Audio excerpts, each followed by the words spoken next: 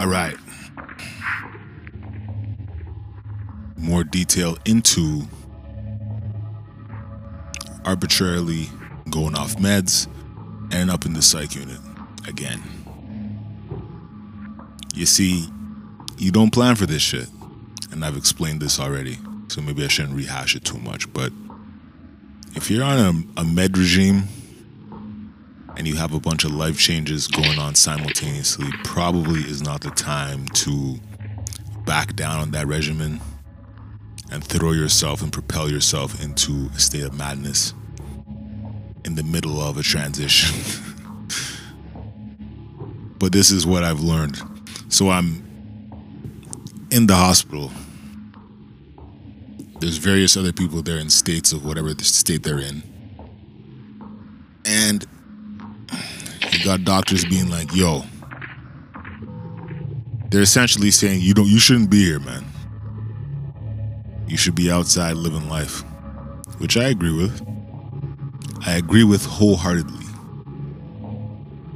But you don't bother explaining that, look, this was a descent into psychosis that I didn't even see coming. I should have, but I didn't see coming. To all them people who tend to go off their meds whenever they feel like it, it's like, notice the pattern. Notice this cyclical pattern of descent into psychosis and madness. You were doing great, then suddenly you feel like, well, I'm great now, so therefore I'm gonna drop it. In my case, it wasn't even that clear cut. It was like, forget a few days. And in certain instances, I knew the meds would slow down my move. So, back away, but then you forget. That ain't happening again. I don't have I'm not a bachelor as such anymore. I now gotta look after somebody else. Luckily, there's multiple people in the chain network of people who can help. So you get some stern talkings, you get some advice, you get some hard conversations, and then you're like, all right, well, this can't happen again. You know? I feel like this has been an underlying theme. The need to feel, or at least the need to attempt to wing it. Like you're out there soldiering the shit by yourself. Gotta wing it. It ain't always gonna fly in your favor. Especially when there's more than one person involved in the processes of living life. Especially when you got people on your back. Not in a bad way, but they're on your back. They're like, yo, stay the course. I'm still deeply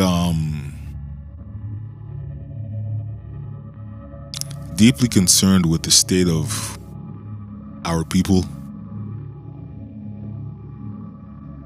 And, you know, look up isn't the term. Look up to isn't the term. There's messages from different crews that resonate with me. Right now, what resonates with me is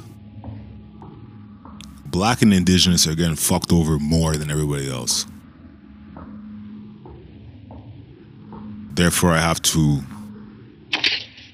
be mindful and watchful and careful and observant, and at some point insert myself, not in that kind of like colonizer bullshit way of I'm inserting myself into this situation. Being of the people. You can't just sit on the sidelines. And that's what I have done well at not doing. But at times you gotta pull back. At times you have to pull back because you have to assess yourself. Are you mentally in a spot where you can even really participate in a meaningful way? You will be reminded of this whether you can or cannot. When the evidence suggests that you can, you say to yourself, so what's the blockade? And then you have these psychotic breakdowns. And when I say psychotic breakdowns, I'm not talking about destroying shit. I'm just talking about we venture off into alternate reality land. And that becomes a predominant force. Alternate reality land, if there's some mirror images, if there's some alternate conversations, if there's some message that comes from that. See, February there was a lot of clear-cut messages. This time around it's a bit more murky, but more horrible as far as the experience itself. So,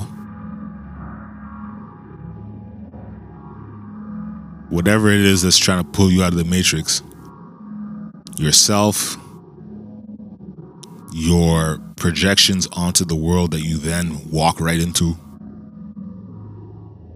as challenges, it's time to step back and reassess. And you don't have all day. You have a fixed amount of time to figure this shit out before you can move. One of the interesting things that I heard was that, and it's true, is that everything is a fucking test. Everything is truly a test. And you will advance or regress based on how you handle these bumps in the roads, rock bottoms, etc., etc. So, my final little message is: look at what's happening in the world with you. How can you look at the two and see where the parallels lie and try not to fail? Try not to fail these tests, because you ain't got too many shots. All right, you have many shots, but you don't have infinite shots. All right, peace.